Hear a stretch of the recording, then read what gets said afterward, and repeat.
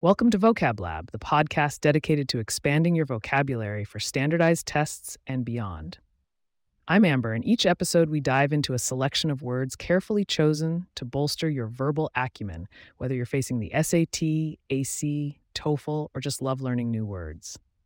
And I'm Jack. Today we're dissecting 3 tantalizing terms that can add flavor to your verbal repertoire: banal, compress, and palatable.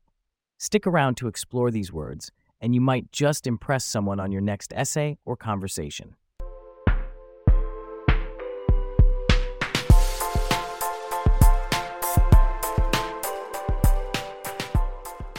First up, we have the word banal, B-A-N-A-L. That's spelled B-A-N-A-L. It is most commonly used as an adjective. Banal means lacking in originality, so much so that it becomes obvious and boring. Think of the most cliché sayings or commonplace things. That's what banal points to. There's an easy trick to remembering this definition.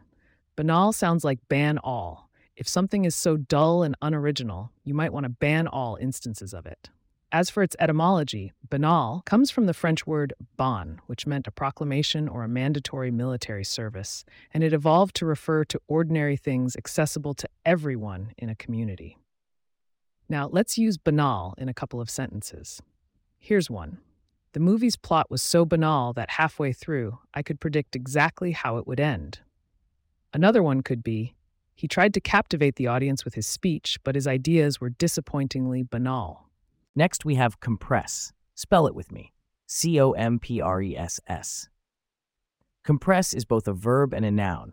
As a verb, it means to squeeze or press together, to reduce in size or volume as if by squeezing. A secondary meaning is to condense or make more compact by succinctly summarizing something. Remember it by thinking when you're packing for a trip, you compress your clothes into the suitcase to save space. The word originates from the Latin compressare, which comes from compressus, the past participle of comprimere, meaning to press together. Let's put compress into examples. As a verb, we had to compress the information into a 1-page summary for the meeting. As a noun, the doctor applied a compress to the wound to stop the bleeding. Last but not least, we have palatable. That's spelled P-A-L-A-T-A-A-B-L-E. P-A-L-A-T-A-B-L-E. This word is an adjective that describes something that tastes good or is pleasant to eat. It also extends metaphorically to mean acceptable or satisfactory to one's sensibilities. A mnemonic to remember palatable is that it contains the word palate, which refers to the taste sense or appreciation of taste and flavor. Etymologically, palatable is derived from the Latin palatus, which means palate, and able, a suffix meaning capable of, susceptible of, fit for. In sentences, the chef's new dish is not only nutritious but also quite palatable. Or in a more figurative sense, his proposal was far from perfect, but it was palatable enough to be considered by the committee. Now let's have some fun with a quick quiz. I'll give you a sentence, and you have to fill in the blank with the correct word from today's episode. I'm ready, let's go. Great. Here's the first one. If you want to send that large video to your friend, you might need to blank it into a smaller file size. Compress. Perfect. Try this one. The restaurant tried adding exotic dishes to the menu, but most customers preferred the blank options that they were used to. That would be banal. Correct again. Now, how about this one?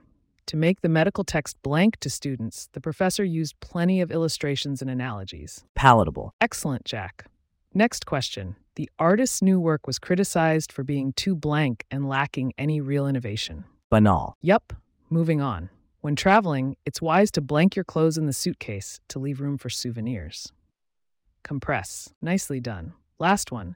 The new regulations were not ideal, but they were blank enough to gain approval from the board. Palatable. You got it. Thanks for participating in our vocab quiz. Before we move on to a refresher of our last episode's words, remember, knowledge is power. Keep embracing new words and their usage to empower your communication.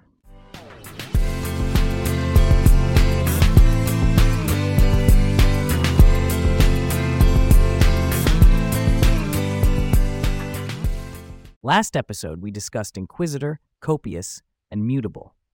Let's quickly go over these again. Inquisitor is spelled I-N-Q-U-I-S-I-T-O-R. It's a noun referring to someone who asks questions, often in a probing and intensive manner.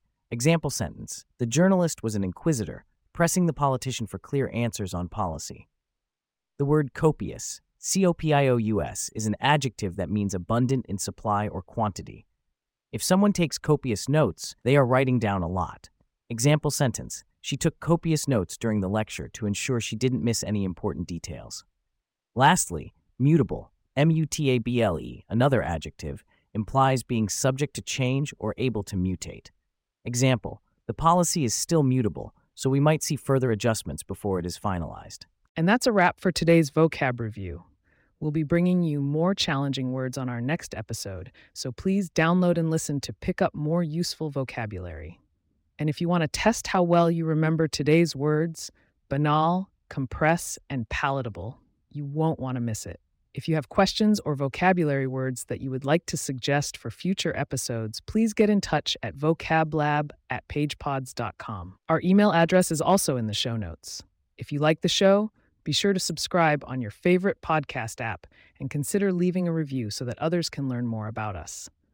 To stay up to date on the latest episodes and for show transcripts, subscribe to our newsletter at vocablab.pagepods.com. The link is also in our show notes. Thank you all for tuning in to Vocab Lab. I'm Jack. And I'm Amber. Keep building your vocabulary, and we'll see you next time.